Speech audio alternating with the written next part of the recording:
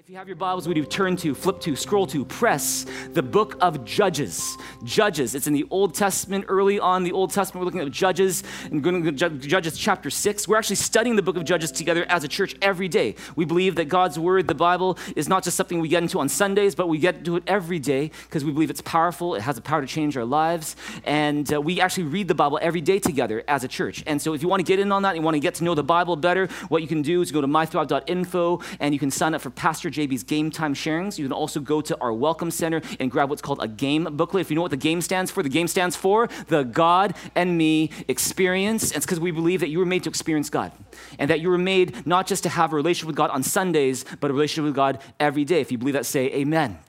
And so we highly encourage you to get in on that. We've been going through the book of Judges together, some powerful lessons in the book of Judges. I'm going to turn to Judges chapter 6 today. But before we get into it, let me just say, if you're new to church, if you are new to Jesus, you're just kind of exploring, you're curious, maybe you were in church a long, long time ago and you kind of, something happened, you're kind of away from church and you're back again. If maybe you're exploring, maybe you're just curious, maybe you're coming in from another background, another faith background or no background, we are thrilled that you're here.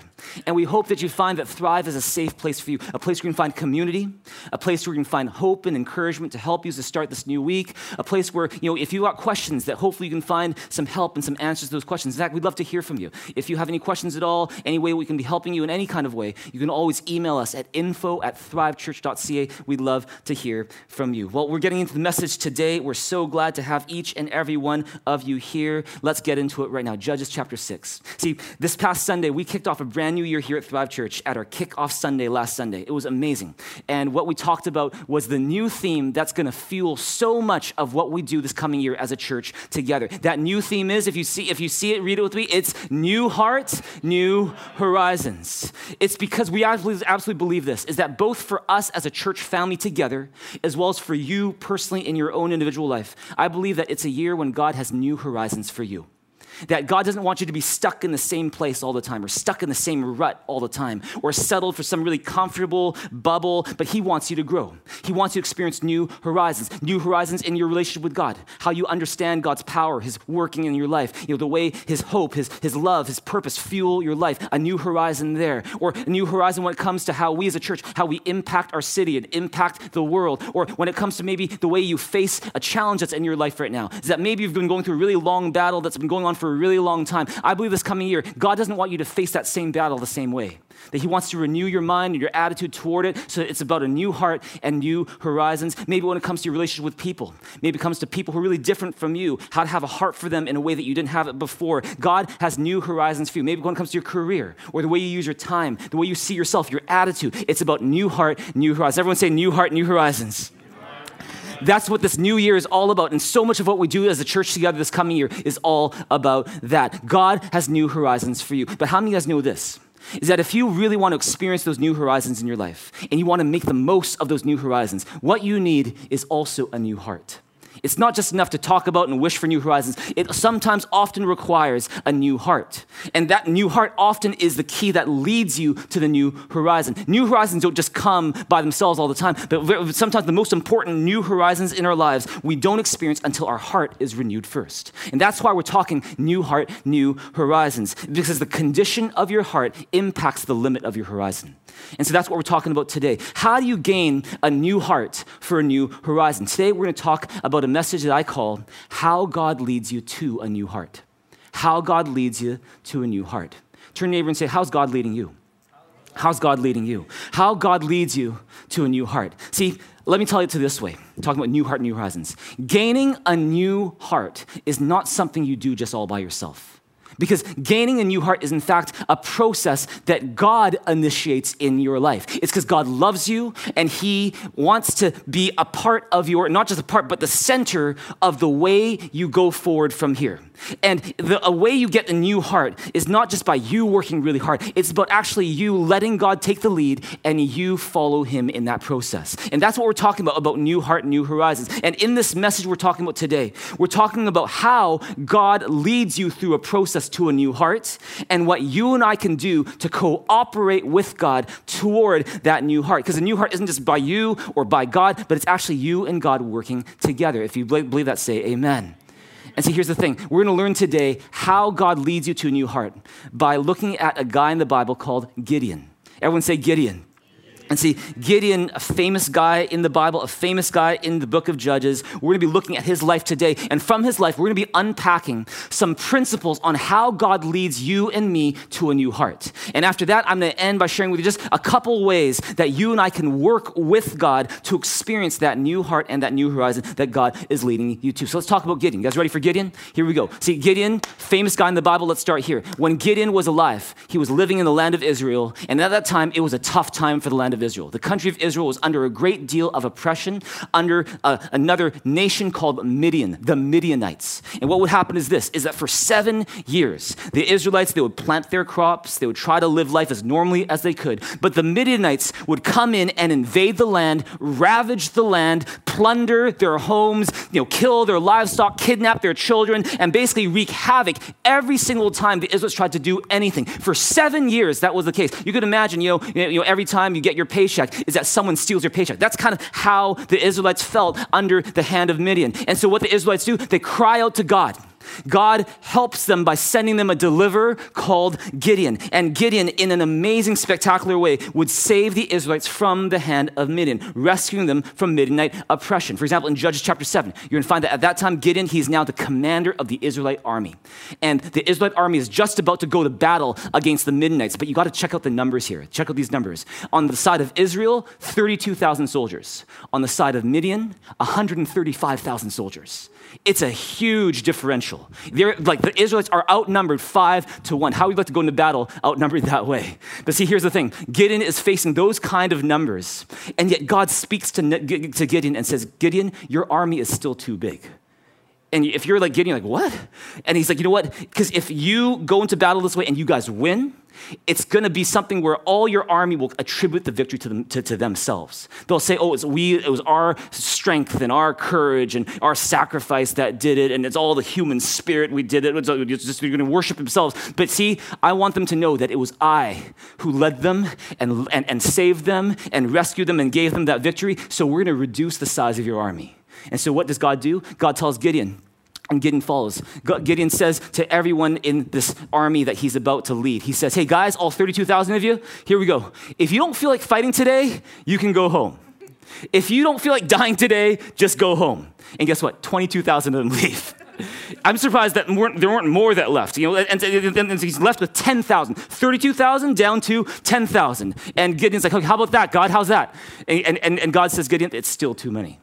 And so what they do is this. God says, Gideon, I'm going to give these men a test, all right? And Gideon's probably thinking, okay, I'm sure it's maybe like a spear throwing test. Who's the most accurate shooter? Maybe it's a UFC tournament. Let's see who's the strongest and the toughest. Maybe it's an obstacle course. See who's the fittest. But no, God says, no, you don't have to do any of those things. Just get them to drink water.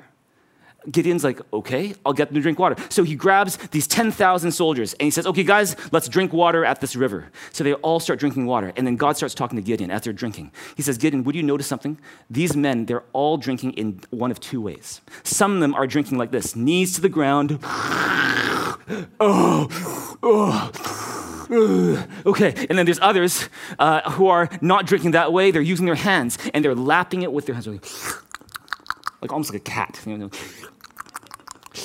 So you got some who are going, and then some are going, a lot of sound effects today. And see, here's the thing, is that God tells Gideon, all right, you're going to separate these two groups. You're not going to take the ones who go, and you're only going to take the ones who go. And some commentators are like, yeah, you know what? That's just so spiritual, because it just shows that these ones, they treasure the water of life. And I don't know if that's that. I think maybe it's simply just saying God wanted the smaller group. Because, between these two groups, thousands upon thousands were drinking it from their knees, but only 300 were drinking it from their hands. And guess what? Gideon is left with 300 guys. He's got an army of 300, and God says, perfect. And see what happens that same night? Gideon is talking to God. And God says to Gideon, hey, Gideon, I want you to go down to the midnight camp. And I want you to just check out, just listen to what they're saying. So Gideon, he takes a servant. They sneak into the midnight camp. And he goes and he sits by a tent. It's a massive camp. There's like so many Midianites. There's Amalekites. There's other nations that have allied with Midian. And they're all there. And Gideon, he just kind of sits there by a tent. And he starts to listen. And he's like, what are they saying? And all of a sudden he hears someone in one of the tents saying, hey, I don't know if I'll ever say this, but I had this dream. It's really bothering me right now. He's like, what was your dream? Oh, the dream was this, is that I dreamt last night as I was sleeping, that this big bun, like it was like this big whole wheat bun, just kind of tumbled into our camp and kind of destroyed everything. And they're like, oh, the hand of Midian, the hand of God. They're like, oh my goodness. And you know what? When Gideon hears that, he becomes so encouraged. He's like, oh my goodness, it's time. He goes back to his own camp. He worships God, and he tells his men, it's time. This is what we're going to do. He takes a trumpet in his right hand. He takes an empty jar with a torch in it in his left hand. And he says, men, follow me. And he starts to rush toward the midnight camp, screaming for the Lord. And what happens is, for some reason, the men follow. They don't even have a sword. They've just got a torch in one hand, and they've got a trumpet in the other. They're blowing their trumpets. And in the middle of the night, the midnight army starts to wake up from their tents going, what is going on? And they're like, oh, it sounds like a huge army is coming after them. They start to panic. They start to be like, oh my goodness. They start to retreat. They start to turn on one another. And that begins a rout where the Midianites are defeated by 300 Israelite soldiers led by Gideon. Incredible. Absolutely incredible. And see, what amazes me about Gideon and God is this. First off, I'm amazed that God would even do that to Gideon and go from 32,000, I'm going to dwindle it down all the way to 300. What amazes me even more is that Gideon was okay with it. That Gideon was like, yeah, I'll do it. Sure, no problem. That's how much Gideon trusted God. And it makes me think, man, in some ways, I really wish I was more like Gideon. That even when God says something to me to do something that maybe doesn't quite make a lot of sense, that I wouldn't question it so much. There's no evidence in the book of Judges that he questioned that decision. He's like, okay, I'll do it. Sometimes I wish I was more like that, don't you? Sometimes I wish I had more courage to follow God in the things that he wants me to do. I'm amazed by Gideon's courage. I'm amazed by Gideon's faith. I'm amazed at how he trusted God. And here's the thing. If you're like, I'm not like Gideon. No way could I ever be like that. Can I tell you something today? Gideon was not always that way. Gideon was not always so full of faith and so courageous and trusting God that much with all his life. He wasn't. In fact, when we first meet Gideon in Judges chapter 6, we find that Gideon is so full of fear. He's so full of worry. He's so full of doubts about God, doubts about himself, full of worries about his life. And you know what? What we're going to find is that God leads him through a process to having a new heart that trusts God, a new heart where he's courageous and facing whatever he's facing, knowing that God is with him. And I believe with all my heart that just as God had these new horizons for Gideon, these incredible feats that he wanted to accomplish, I believe that God wants to do something similar in your life as well. Is that God has new horizons for you this coming year. That God has new accomplishments and feats that he wants to do that are going to cause people to go, wow. But see, before you get there, you first need to be led to a new heart. And that's what we're talking about today. Today, we're going to learn 3 ways that God led Gideon to a new heart. Because these are the same 3 ways that God is leading you today, whether you know so or not. See, we're going to look at 3 ways that God led this young man Gideon with many fears, many doubts to a new heart. And I believe if you write this down, take notes today, I believe you're going to benefit from learning 3 ways that God leads you to a new heart as well. Are you guys ready? Yeah. Here we go. Let's go. Here we go. 3 ways that God leads to a new heart. See, when we first meet Gideon, he is a young man working on his father's field.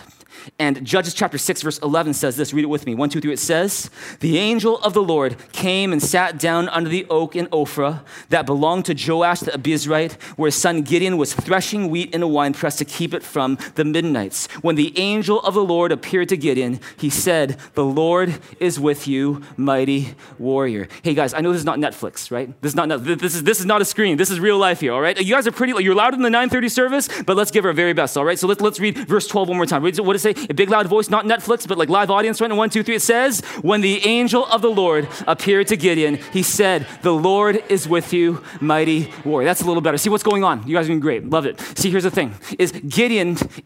What is Gideon doing when God finds him? Gideon is threshing wheat. Look at verse 11. He's threshing wheat. What does that mean? It's that he's making grain. He's making bread. He's taking this pitchfork. He's throwing wheat up in the air and the wind is blowing it and he's separating the wheat from the chaff. He's making bread for his family. Normally when you're threshing wheat, you're on a threshing floor, which is like a big open area. We got a picture of it as well. It's where you can thresh in an open area. Everyone can see it. I said we had a picture for it as well. And and do we have to, there we go. Is that you can thresh, and this open area, everyone can see, but you see, here's the thing. Gideon is not doing that there. Where is he doing? He's doing it in a wine press. Why would you thresh in a wine press? See, that's like an empty swimming pool, right? And why would he do it there? Why is he threshing wheat in a place where you make wine? Let me tell you why. It's because he's scared. Gideon is afraid. In fact, he's afraid for his life. That's why he is hiding in the wine press while he's trying to make grain. Have you ever done work scared before? Have you ever done your career scared for your life? What's going to happen to me next? That's what he's doing. He is scared for his life while he's working in this wine press. And see, Gideon feared what he couldn't control. Gideon feared what might happen to him. Gideon, all he could see on his horizon was fear. And see, yet while Gideon is hiding in fear, God comes to him. And God says to Gideon, "The Lord is with you, mighty warrior." And see, if you're Gideon, you're like, who are you talking to? Sorry, you're talking to me? Me? You're talking to me? Mighty warrior? Me? And see, here's the thing. It just goes to show you the first way that God leads you to a new heart. The first way that God leads you to a new heart through his encouraging word. See, God is an encouraging God. God sees in us what we don't always see in ourselves. God, in many ways, is your biggest fan. That's how much he believes in you. And see, just as God said to Gideon, "The Lord is with you, mighty warrior," I believe that is exactly what God wants to say to some of you in this place today. That in the season that you're in, the Lord is with you, mighty warrior. Maybe work is really stressful right now. You feel like work is over your head right now. It's just so stressful, and you feel like every day is a battle. I believe that God is saying to you today, the Lord is with you, mighty warrior. Maybe you're facing a health scare right now. Maybe your own health or the health of someone you love, and you are so worried about what's going to happen or what might happen, and you're like, you know what? What am I going to do? And I believe God's word for you is, the Lord is with you, mighty warrior. Maybe something's going on in a relationship with you right now, and it's just not happening, or it's just really hard right now, and you're kind of like, when will this end? When will the trouble stop? And I believe God's word for you today, the Lord is with you, mighty warrior. Turn to him and say, you're a mighty warrior. You're a mighty warrior. See, you might be thinking, how can I be a mighty warrior? Maybe when you see yourself, it's like, I'm not a warrior, I'm a worrier. I just worry all the time. But see, God looks at you and says, no, I'm with you, mighty warrior. It's because God is an encouraging God. God sees in us what we don't see in ourselves. He speaks about us in ways that we don't always speak about ourselves. And you see that throughout the Bible. You see, like in Genesis, a guy called Abraham, an old wealthy guy who always wanted kids and never had kids. And God says to him, you are the father of many nations. Or, Jesus in the New Testament, he's got all these disciples. His most unstable, most unpredictable one is a guy called Simon. And Jesus says to Simon, you are Peter, which means the rock. And on this rock, I'm going to build my church. And you know what happens? That's exactly what happens. Is that Abraham, Peter, they end up listening more to what God says about them than what the circumstances are telling them. And they end up gravitating to become the people that God made them to be. And the same goes for you and for me today, is that you and I, we have a choice. We can either listen to what God is saying about you, or you can listen to your circumstances, what your circumstances seem to be telling you. And they're not always going to be the same. And here's the thing, is that if you would listen and focus on what God says about you, you will gravitate toward becoming the person that God always made you to be. And that is what happened with Gideon. Gideon is fearful. Fear is all he knows. That's his whole horizon. That's his whole heart. But God is leading him out of fear, out of the shell of fear, out of that wine press to a new heart and a new horizon. Amen. Maybe you're here and, if God were to surprise you with a word, maybe it will be, you are deeply loved. Maybe for some of you here, you've always doubted how much you're loved or how much you're worth. Or, you always kind of look down on yourself. And I believe God is, wanting to say to you, you are deeply loved. Maybe you're here and you've always struggled with guilt and shame about something that happened in your life. Maybe you did something, a long time ago or even recently, and you just feel so bad about it and you've never gotten over it. And I believe God wants to say to you something that may surprise you, but is to encourage you, is that in Jesus Christ, you are forgiven. In Jesus Christ, you can have a new start, a new heart, a new horizon. See, through his encouraging word, God leads us to a new heart. That's the first way that God leads us. It's through his encouraging word. Turn to him and say his encouraging word. His encouraging word. Number 2, look at Judges 6:13-14. What does it say? Judges 6:13-14. Read it with me in a big loud voice. It says, "But Sir, Gideon replied, if the Lord is with us, why has all this happened to us? Where are all his wonders that our fathers told us about when they said, did not the Lord bring us up out of Egypt? But now the Lord has abandoned us and put us into the hand of men." Okay, what's going on? So God tells Gideon, hey, the Lord is with you, mighty warrior. And Gideon's first reaction is, what are you talking about, God? Like, what do you mean? What you talking about? Where are you? Like, the fact is that we are in this mess right now. I can't see where you are. Like our forefathers talked about how you rescued them from Egypt. Where are you? Where is this God that saves? And he's even like, you know what, God, you've abandoned us. That's what you've done. Have you felt that way before? Even said those words to God before? And see, if I'm God, how would I respond? Maybe if you're God, how would you respond? Like, would you, like, if I was God, I'd be like, you know what? No wonder you're in a wine press, Gideon, because you're just so good at whining. You know, you're whining in the wine press. You make really good wine, W-H-I-N-E, that kind of wine. Stop whining. Or if I was God, I might put Gideon in his place and go, you know what? Gideon, do you even realize why you're in this situation in the first place? It's not because of my fault. It's because of you guys. I was faithful to our covenant. I told you guys, I'm going to bring you into this amazing land, and if you would just, follow my commandments and listen to me, everything's good. But you guys rejected me time and time and time again, not just once, but over and over again. And that's caused you guys to have the trouble that you have today. Huh? Like that's what I was said. If I'm God. But notice what God says to Gideon. Look at the next verse. Look at verse 14. It says, the Lord turned to him. Notice it, stop right there. Notice God didn't turn away from Gideon. He turned to Gideon. And see, notice that's what happens when you have questions. There's nothing wrong with having questions. In fact, having questions about God is good. We encourage that. We did a whole series last year called Overcome My Unbelief, where we tackle some of the biggest questions that people have about Jesus, about the Bible, about the Christian faith, all that stuff. And it's good to have questions, as long as you do so with a humble heart. And see, in Gideon's case, he wasn't that humble about it. He was accusing God of abandoning them. He's like, you're not here, you're not there. We can't see you. You've abandoned us. That was his attitude toward God. It wasn't the most humble attitude. But see, nevertheless, God shows undeserved kindness to Gideon. He turns to Gideon and says, go in the strength that you have and save Israel out of Midian's hand. Am I not sending you? See, that's what he says in verse 14. Power, can you put up verse 14, let them see it? The Lord turned to him and said, go in the strength you have and save Israel out of Midian's hand. Am I not sending you? See, what happened? Gideon has all these questions and doubts and accuses God of all these things, and yet God shows undeserved kindness to Gideon. Why is that? Why? It's because Gideon was young. Maybe. But here's a bigger reason, probably a more probable reason, is that God knew what Gideon had gone through.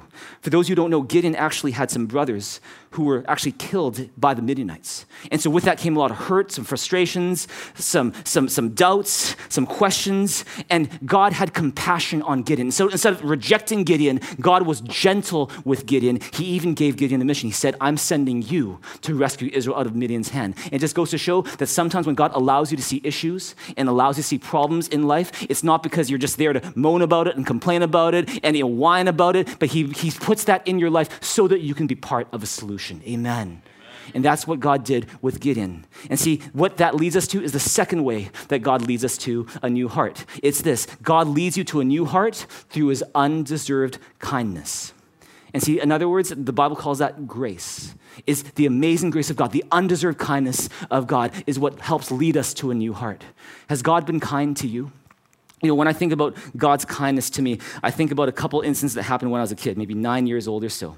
Is that I remember back in the day, I loved to play hockey. 9 years old. My favorite team was not the Vancouver Canucks. My favorite team was the Edmonton Oilers, all right? I loved the Edmonton Oilers. And Wayne Gretzky was like my idol. I remember meeting Wayne Gretzky. I was like, oh my goodness, I can't believe it's you. And here's the thing, I used to pretend I was Wayne Gretzky in the basement of my of our house, where I'd be stick handling, I'd be practicing wrist shots and backhands and slap shots and all that stuff. And then there was this bar that my dad kind of set up in the basement. It's got bar stools, it's got a counter, it's got glass with all these shelves with glasses on it. And one day, for some reason, I just feeling kind of cocky and confident and saying, you know what? I bet I could hit the back of the counter without hitting the glass. So I'm just like, all right, here we go. Shoo, yeah. Shoo, yeah. Shoo, oh yeah. Finally, I remember this in slow motion. I flick it way too high. Shoo. And I can still remember in slow motion. The ball is flying. It's flying over the bar stools. It's flying over the bar counter. And it lands, hits the glass. And some glasses broke, all that stuff. My dad comes rushing down. What happened? Are you okay? And I didn't know what to say. He looked at the bars. He looked at the glass. He's like, please be more careful next time. That's all he said. He didn't ground me. He didn't spank me. Some of you guys are like, what? No wonder this guy's as weird as he is, you know? And so that's the first like sense of God showing me kindness through my dad. And it's not the only time, but here, let me give you one more. Loved hockey, right? So we had this family computer when I was 10 years old. And on this family computer, I had this file that I would compile all these hockey stats. And for some reason, I couldn't find the file one day. So I got super mad. I get mad at the computer as if it's the computer's fault. And I start hitting the computer. I start banging on the computer.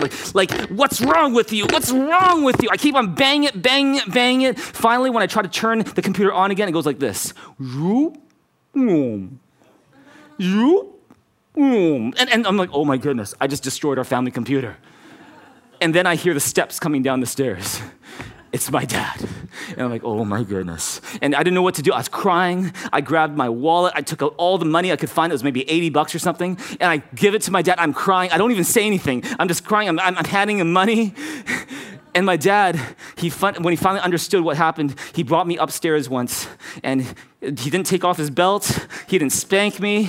He didn't ground me. You know what he said? He sat me down and he looked at me in the eye and said, JB, you really got to learn to control your temper. That's all he said that day. Now, has he treated me that way every single time? No, but the fact is that was undeserved kindness. And you know, I don't know, it's for me, when I think about those situations, I think about later on in life when I was like 15, 16 years old, and I started to hear this message about the gospel, how God loves us so much that he died on the cross for us, all that stuff. And you know what? It's because of moments like that when I received undeserved kindness from my dad that it was easier for me to believe in a God who loves me. And a God who's nice, who's not just a judge, who's not just there to pound you when you do things wrong, but actually shows you mercy and forgives you. And for me, that was one of those examples of how God led me to a new heart through his undeserved kindness. I don't know about you. I don't know what your relationship with your dad is like, but can I tell you, you have a heavenly Father who's just like that as well. Is that when we were separated from God because of our sins, when we were distant from God, we rebelled against God, we said to hell, God, with what you think, I'm gonna do things my way, and so don't care about you, and you know, because of our sin, we separated ourselves from God, we ran away from God, not the other way around, and you know, the Bible even says the wages of sin is death. In other words, because of our sin, we can't have anything to do with God, not now, not forever, not on earth, not in heaven. We have no right to that. We're separated from God because of that, but because God saw that and said, I don't want to be apart from you. And I love you, and I don't want to be away from you for eternity. I want a relationship with you now and forever. What did God do? This perfect God, reaching imperfect people, he sent Jesus Christ, his son, to die on the cross for our sins, to pay the penalty that we were supposed to pay, to die the death that we were supposed to die. And so that by trusting what Jesus Christ did on the cross for us, we were forgiven of our sins. That all that debt is canceled, our punishment is paid, and we can be forgiven and clean and blameless before him. Praise God. Oh, come on, give God a big hand for that. And not only did Jesus die on the cross for our sins, but to show you that you can trust every single word that Jesus says. Unlike any other individual who ever started any faith movement, every philosophy, any religion, this one guy, this one only guy is the one, Jesus, who came back who rose again from the grave to show you can trust what Jesus says. This is the undeserved kindness of God. And see, it's because God's undeserved kindness leads us to a new heart. In fact, Romans 2 says it this way, is that God, your kindness leads us to repentance. In other words, it's not God's judgment all the time that leads us to repentance. It's his kindness. It's his kindness leads us to a new heart. Would you turn to your neighbor and say, God's been kind to me? God's been kind to me. That's the second way that God leads us to a new heart. It's through his undeserved kindness. Third way that God leads us to a new heart. Judges chapter 6, verse 15. Read it with me. Big, loud voice. 1, 2, 3. It says, but Lord, Gideon asked, how can I save Israel? My clan is the weakest in Manasseh, and I am the least in my family. See what's going on. See, God has already encouraged Gideon. God has already shown Gideon undeserved kindness. But still, Gideon has all these questions and doubts. And see, the doubts were not so much about God anymore. The doubts were about him. See, he's saying, but how can you use someone like me? Like, I'm the weakest in my family, and my family is the smallest in our tribe, and our clan is the weakest in our tribe. How can Israel possibly be saved through someone like me? In other words, Gideon had bigger doubts about himself than he had about God. And see, Gideon had this way of looking down on himself. Though from the outside, you couldn't tell there's anything wrong with Gideon. Gideon had this way of looking down on himself. Maybe you're like that as well. Is that on the outside, everything looks great. Everything looks fine. But on the inside, you're constantly putting yourself down. You're constantly talking about how much you're worthless or how no one loves you or you're not capable, you're not confident, you're a failure, you're not qualified. You count yourself out before anyone else does. Maybe that's you. That was Gideon.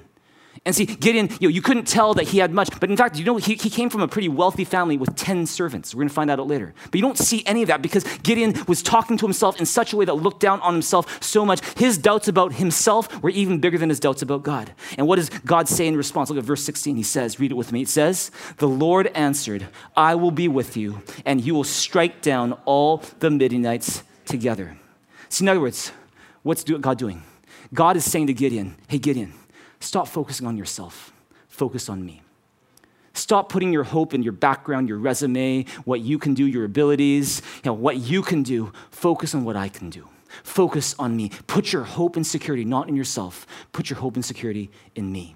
And see, that leads us to the third way that God leads us to a new heart. God leads us to a new heart by inviting you to put your hope and security in him, not in yourself. See, maybe if you had to be really honest with yourself, there have been times in your life, maybe even recently, when you've put your hope and security in something other than God. That you put your hope and security in your wealth, your money.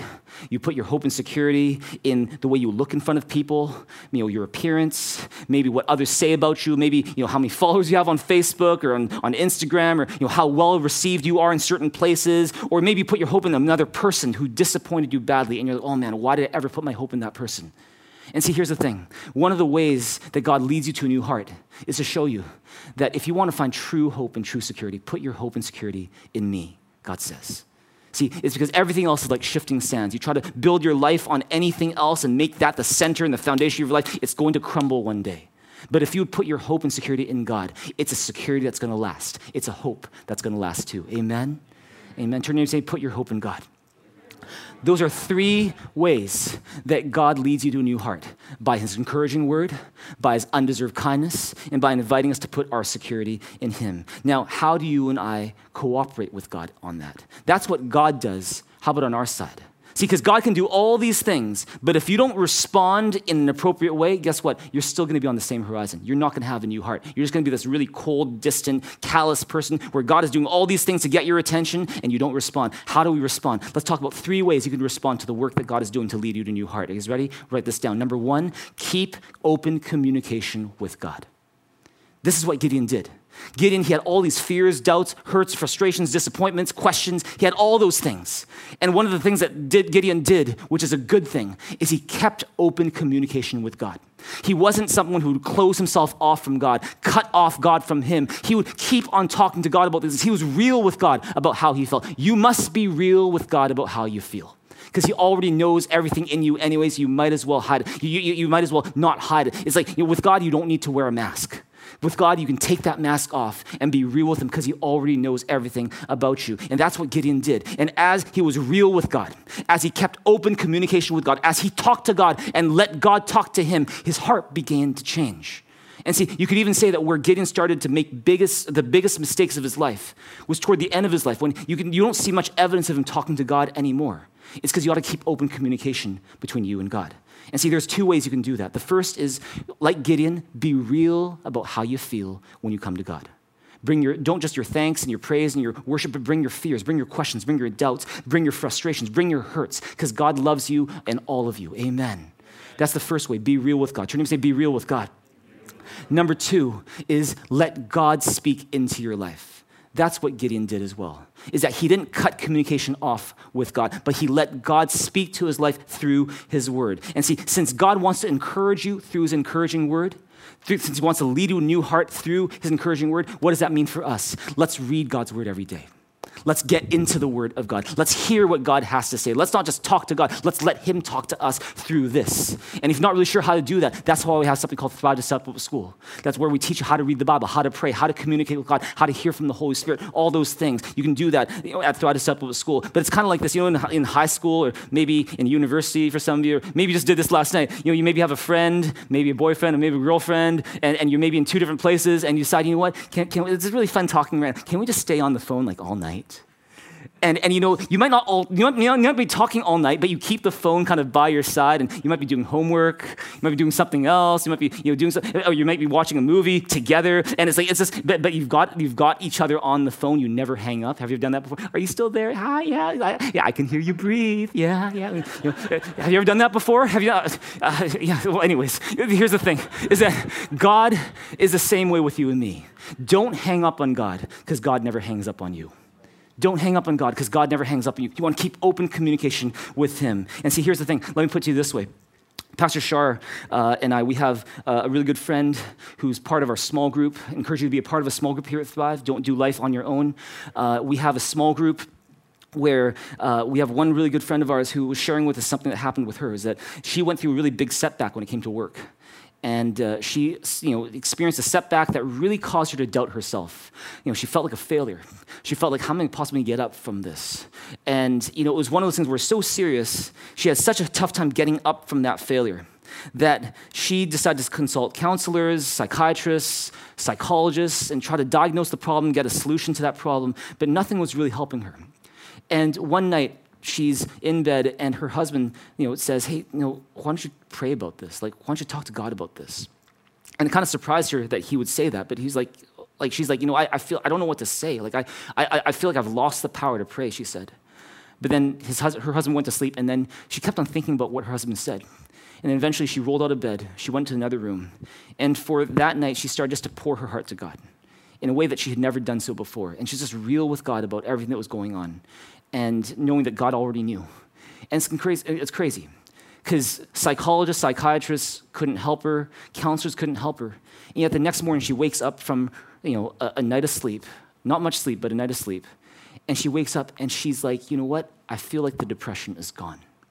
And the burden was lifted, and she was herself again.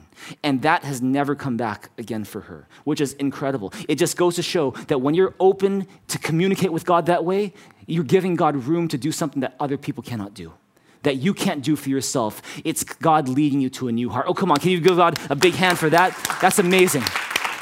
I was amazed when I heard that. Turn to him and say, keep open communication with God. Keep open communication with God. That's the first way that you and I can cooperate with God toward a new heart. Number 2, obey God step by step. Obey God step by step. See, the whole reason why Israel was in this place in the first place, in this trouble in the first place, was because Israel had rejected the Lord and started following the gods of the Canaanites. And see, here's the thing, is that, instead of trusting the Lord who had brought them into this promised land, they started being really attracted to other things going on. They're like, oh, that sounds interesting. Oh, that sounds really cool. Wow. Oh, wow. And you know what happened? Is that they started, even Gideon's own family started to worship other gods like Baal and Asherah. And see, just to give you a little bit of background on Baal, Baal was the main god of the Canaanites. And the Canaanites, they would sacrifice bulls, they'd sacrifice goats, they'd even sacrifice children to Baal, especially in times of crisis. Thinking that, okay, God, like Baal is in control, so let's appease Baal's anger by sacrificing what's most precious to us. So they even sacrificed their own children. Asherah was another god. It was a goddess of fertility. And she was considered by the Canaanites to be Baal's mother and mistress. It was like this weird incestuous relationship between Baal and Asherah. So their kind of stories and legends would go. And they believed that somehow when Baal and Asherah got together sexually, that somehow produced good harvests. And that's what led to stuff where you would go to a Baal altar, or you would go to an Asherah pole, and worshipers of Baal and Asherah would have sex with one another, with the temple priest or the temple prostitute, all thinking that it's going to lead Baal and Asherah to come together as well. And that would in turn lead to a good harvest, or they can have more babies. That was kind of the thinking going. Notice how, religions are all not the same. For those of you who think, oh, all religions are the same. No, they're not. They're not. In this case, they're taking God's wonderful gift of sex and twisting it in a way that was never meant to be. It's like a form of religious prostitution. And see, God comes to Gideon, and he says this. He says in Judges 6:25, he says, that same night, the Lord said to him, take the second bull from your father's herd, the one 7 years old, tear down your father's altar to Baal, and cut down the Asherah pole beside it. Then build a proper kind of altar to the Lord your God on the top of this height. Using the wood of the Asherah pole that you cut down, offer the second bull as a burnt offering. So Gideon took 10 of his servants and did as the Lord told him. But because he was afraid of his family and the men of the town, he did it at night rather than the daytime. In the morning when the men of the town got up, there was Baal's altar demolished, with the Asherah pole beside it cut down, and the second bull sacrificed on the newly built altar. See, what's going on is that before God would elevate Gideon to lead his people publicly, God was asking Gideon to deal with something in his heart privately. See, what was going on in his heart, in his family? There was the worship of Baal and the worship of Asherah. And what's going on? They had a Baal altar on their own property. They had an Asherah pole on their own property. And so God is saying, hey, you need to do something about this. And it just goes to before God will really use us in the way he meant to use us in a public way, we also have to deal with the private stuff that goes on. And see, God, he does this. He says, will you tear down this Baal altar? Will you tear down that Asherah pole? And will you build an altar to me? And just restore things the way that things were always meant to be. And maybe that's something you need to do today. Maybe you realize you don't have a Baal altar in your life or an Asherah pole, but there's something else in your life that you've been kind of bowing down to. And God is saying to you, you know what? It's time to tear that down and to build something new. Go back to where you were always meant to be. And see, that's what God does with Gideon. And Gideon, he's a bit scared to do it because his whole town worships Baal. His whole town worships Asherah. So he's like, oh my goodness, if I do this, people are going to persecute me. If I do this, people are going to want to kill me. So he does it at night. He takes 10 servants and they chop down the Asherah pole. Timber. And then they kick down the altar. They destroy the altar of Baal, and then they build a new altar unto the Lord. And see, what is that? That is Gideon obeying God step by step. And see, here's the thing you need to know, is that when you obey God step by step, not only do you honor God, but even more, something happens in you. Is I obey God for God. No, actually, obedience is not for him. It's actually for us. Because something happens in our heart when we obey God. Is that your heart grows. Your heart for God expands when you obey God. Peace in your heart grows when you obey God. Your heart stays soft before God when you obey God. It becomes that much easier to obey God in other ways and sometimes bigger ways when you obey God by taking that next small step. If you believe that, say amen. But see, here's the thing. The opposite is also true. If you know what God wants you to do, you know that next step he wants you to take, but you keep refusing to do it, what happens in your life is that your heart for God shrinks. The peace in your life shrinks. Your softness, your soft heart becomes harder and harder, such that you will never get to a new heart and never get to a new horizon until you learn to obey God step by step. And see, here's a question for you today. What is the next step of obedience that God wants you to take this coming season of your life? Maybe even today, maybe even this week. Is it maybe for somebody, it's to get baptized.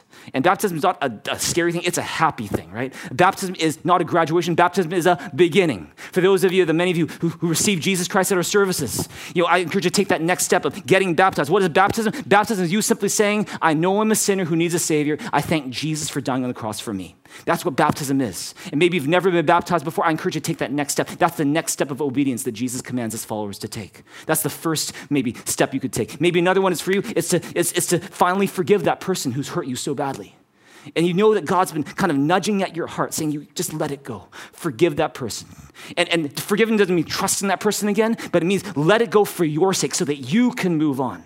And maybe that's the next step of obedience that God wants you to take. Maybe that next step of obedience is the opposite. Maybe it's that you need to ask for forgiveness from someone. Is that you've been very tight-lipped about something you did wrong, and you haven't confessed it to the other person. You haven't asked for an apology. You haven't asked for forgiveness. You haven't given an apology. Maybe that next step is to do just that, is to ask for forgiveness. Maybe it's to change your attitude in a certain area of your life. It's to stop thinking this way and to start thinking in a way that pleases God a little bit more. Maybe it's a habit in your life. See, here's the thing. By obeying God step by step, we're led to a new heart. And so that's the second way we can respond to God and go toward a new heart with him. Is this helpful in this place together today? Yeah? Are you finding this helpful? Praise God.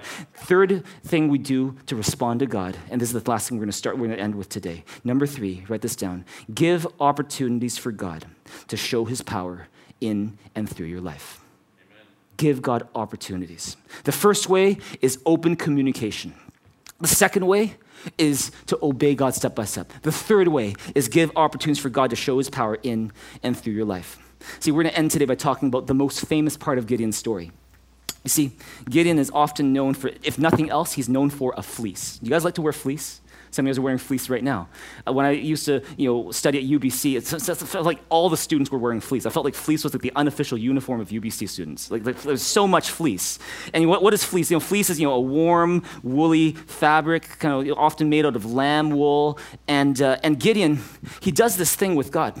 Let's read it in Judges 6:36-40. Read it with me, a big loud voice. Remember, this isn't Netflix, people. Let's read verse 36. 1, 2, 3. It says, Gideon said to God, if you will save Israel by my hand, as you have promised, look, I will place a wool fleece on the threshing floor. If there is dew only on the fleece and all the ground is dry, then I will know that you will save Israel by my hand, as you said. And that is what happened. Gideon rose early the next day. He squeezed the fleece and wrung out the dew, a bowl full of water. Then Gideon said to God, do not be angry with me. Let me make just one more request. Allow me one more test with the fleece. This time make the fleece dry and the ground covered with dew. That night, God did so. Only the fleece was dry. All the ground was covered with dew. What is going on here? You see, what's going on is that Gideon knows that God is saying, okay, I'm sending you to rescue the people of Israel from the hand of Midian. And Gideon is still kind of unsure. And he's like, God, if you really want me to be the one to do this, could you do this for me? I've got this fleece, and I'm going to lay it on the ground. And could you do this? I'm going to go to bed, and tomorrow morning, if the fleece is all wet, but the ground around it is dry, I'll know that it is you calling me to do this, okay? Can we do that? So he goes home. Has a good night's sleep, he comes back. Oh my goodness, wow. Oh my goodness. This is soaked. Oh my. And like the ground is dry. He's like, he wrings out the fleece. There's like a bowl full of water underneath. He's like, oh my goodness. God, I guess it's you. God, wait. What if it was something where the ground was also wet, but the ground just got dry early, and this was also wet, and everything was wet, and this, okay, God, can we do one more thing? Okay, can we do the opposite now? Can we do this? Make the fleece dry, make the ground wet. Is that okay? Thank you. Please one more thing, okay, thank you. Okay, and he goes back. He sleeps.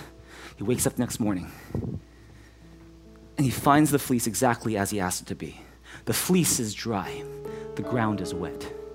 And see, a lot of commentators, they look at Gideon's life and they say, this is exactly why Gideon is a man of weak faith. This is exactly why we don't think Gideon should have been in the Hall of Fame for faith in Hebrews 11 in the New Testament. Like that this is just weak faith. Look at this. He's putting conditions on God before he obeys. Look at this. He's basically saying, I need a sign after sign after sign. Didn't God already tell you what you're supposed to do? And see, I get all that. I get where they're coming from on that. But I also want you to keep in mind a couple of things when we think about Gideon. The first is this, is that Gideon is going through a process. I wouldn't say a process. And see, here's the thing. Gideon, this is early on in the process when he's not this perfect guy. He's not this man full of faith. He's got struggles. He's got fears. He's got doubt. And so he does this one thing where he asks God to do this thing with a fleece. And here's the thing. You got to remember the kind of man he became, a man who was full of faith. And so rather than just focusing on that person's past, focus on that person's future. Amen? Amen. That's the first thing about Gideon you got to keep in mind. Second thing about Gideon you got to keep in mind is that Gideon didn't have the stuff that you and I have. Gideon didn't have the luxuries that you have today. Even right now, what you have in your hand, multiple Bibles in your hand if you got a phone, or maybe one Bible in your hand if it's a paper Bible, multiple pieces of scripture, multiple Bibles. You've also got the Holy Spirit if you trusted Jesus Christ in your life. And see, here's the thing. Nowadays, for us as followers of Jesus, we have these things to know the heart of God and the will of God. Gideon didn't have any of that. He didn't have the cross yet. It would be 1,300 years before Jesus would come. There was no cross. There was no resurrection yet. And so Gideon, that's all he has. Keep that in mind. But the third thing, the most important thing I want you to keep in mind about Gideon is this. Why is it that Gideon even did this in the first place? Is it because he didn't believe in God? No. Gideon believed in God. He already knew that God existed. That's why he even, cut down the Asherah pole and tore down the Baal altar and set up a new altar. He did all those things, risked his life to do those things because he believed in God. But what he didn't believe in was himself. His faith in his own weakness was bigger than his faith in God's power. And maybe that's your issue today too, is that you believe in God. You believe that God is good. You believe that God is powerful. But what you're really, really, really not sure about, and what you often doubt sometimes in your own heart, is God, can you really use me? You think God is big, but I'm so small. And you focus on that sometimes more than how big God is. And see, that was Gideon. He was so focused on how small he is. He couldn't get it out of his mind. How could God use someone possibly like me? And so when he was putting out the fleece, his question was not, God, are you there? That's not his question. He knows God's there. His question is, God, are you with me? Are you with me?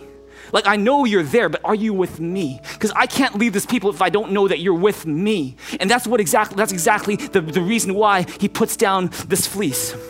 And see, I want to tell you this.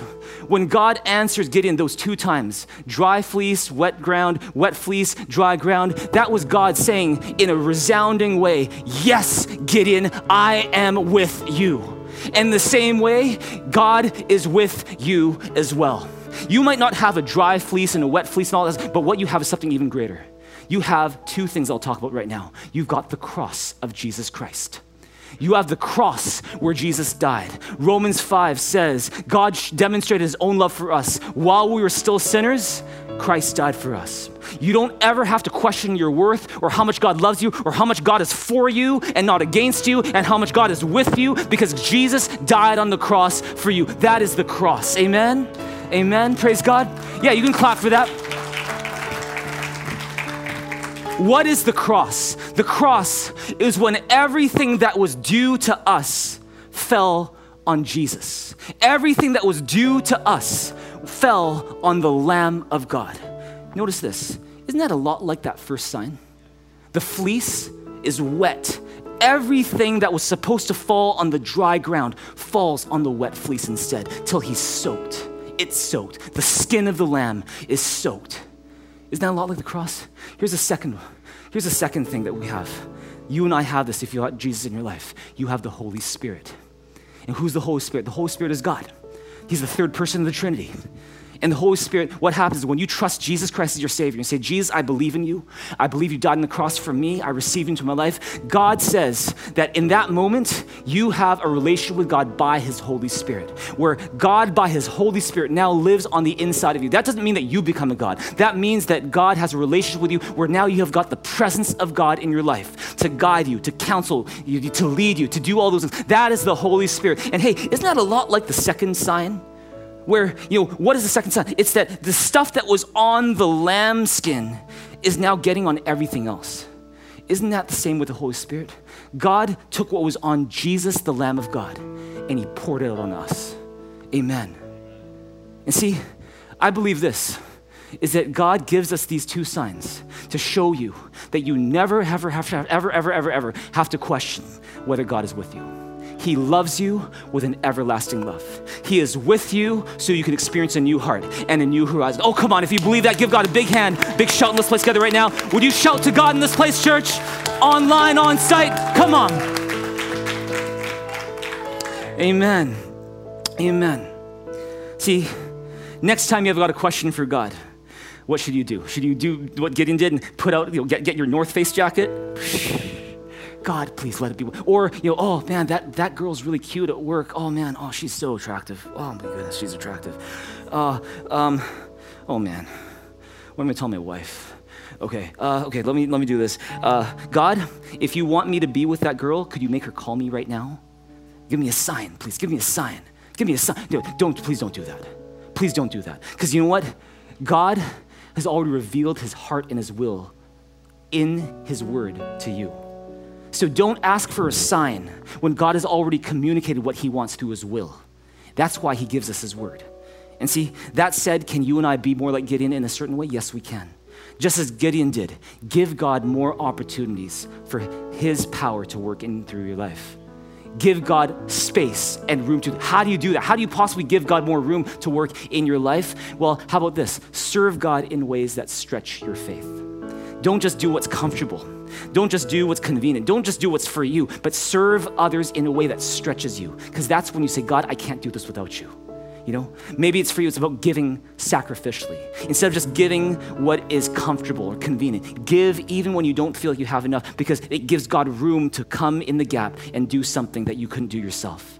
Maybe it's about praying big prayers, not little prayers that require no faith, but big prayers that require a little bit more faith than you have today. Maybe it's about sharing your faith with someone at work that you know God wants you to reach out to, but you're kind of like, how do I do it? How do I do it? God is with you. Give him room to work. Maybe for you, it's about daring to dream a bigger dream that you've dreamed before. Maybe it's about just giving God more of a room in your life for him to speak into your life. Maybe it's all of the above. See, when you do these things, like Gideon, you're giving God opportunities to show his power in and through your life. You're working with God toward a new heart. Amen? And see, because Gideon kept giving God opportunities to show his power in and through his life. Because Gideon kept open communication with God.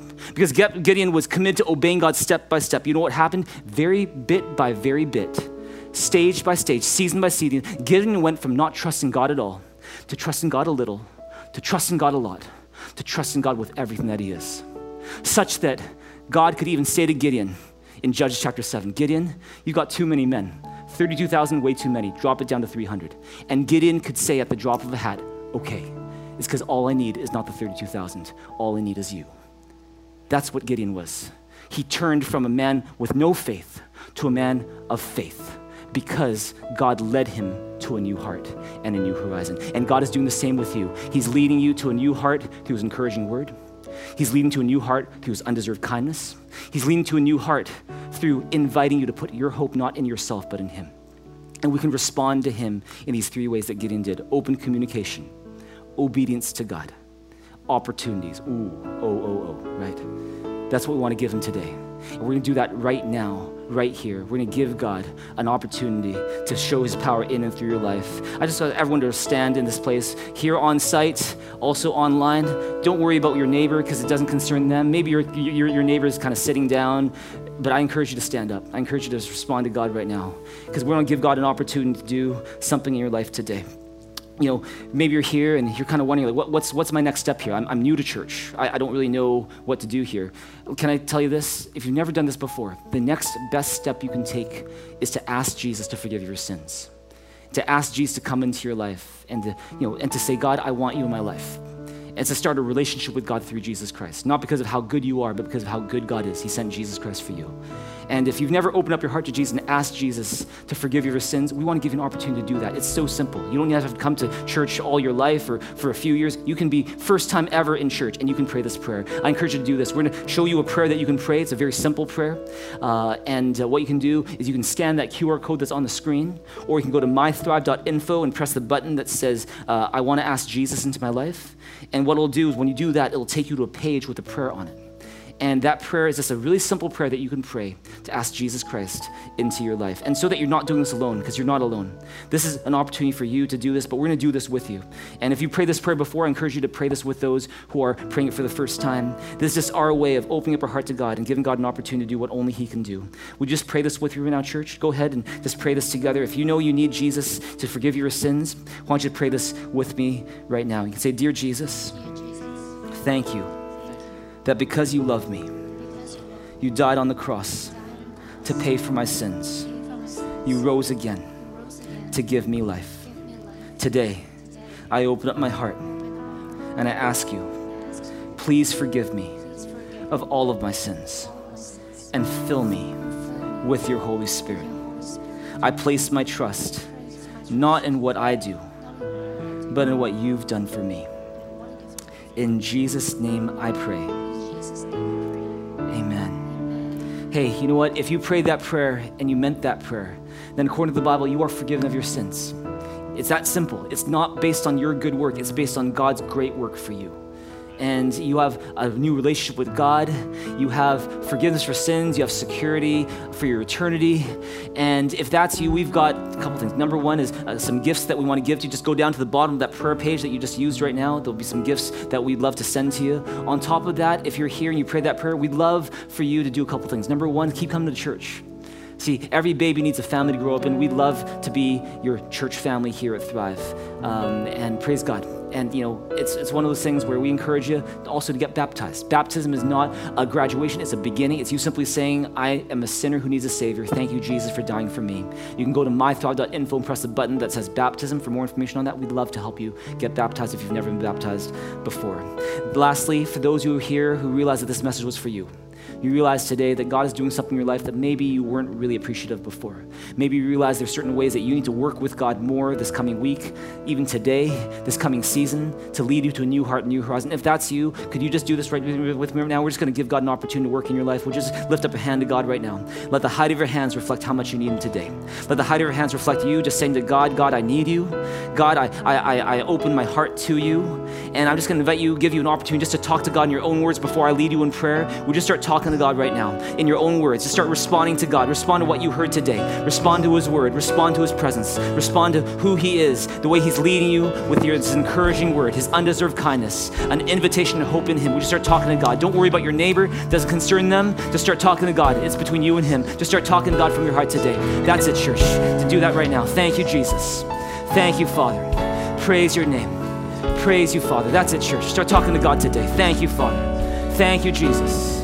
Thank you, God. There's none like you. Praise your name. Praise you, Jesus. Praise you, Father. Praise you, God. Thank you, God. Thank you, Jesus. Thank you, Lord. Thank you, Holy Spirit. We welcome you today. Say there's none like you. Thank you so much. Thank you so much. Thank you so much for your encouraging word. Thank you so much for your undeserved kindness. Thank you so much that you let us depend on you and hope in you and find our security in you. Thank you, Jesus. Thank you, Father. Why don't you pray this prayer with me? Just repeat this after me. Say, thank you, Father, for your undeserved kindness in my life, which leads me to a new heart. Thank you, Father, for your word that always encourages me. And thank you that whenever I feel insecure, I find security in you. Please help me from now on to keep open communication with you, to obey you step by step, to give you opportunities, to show your power in and through my life. Thank you that you're leading me to a new heart. In Jesus' name I pray. Amen. Would you give God a big hand, a big shout, and let's play together right now?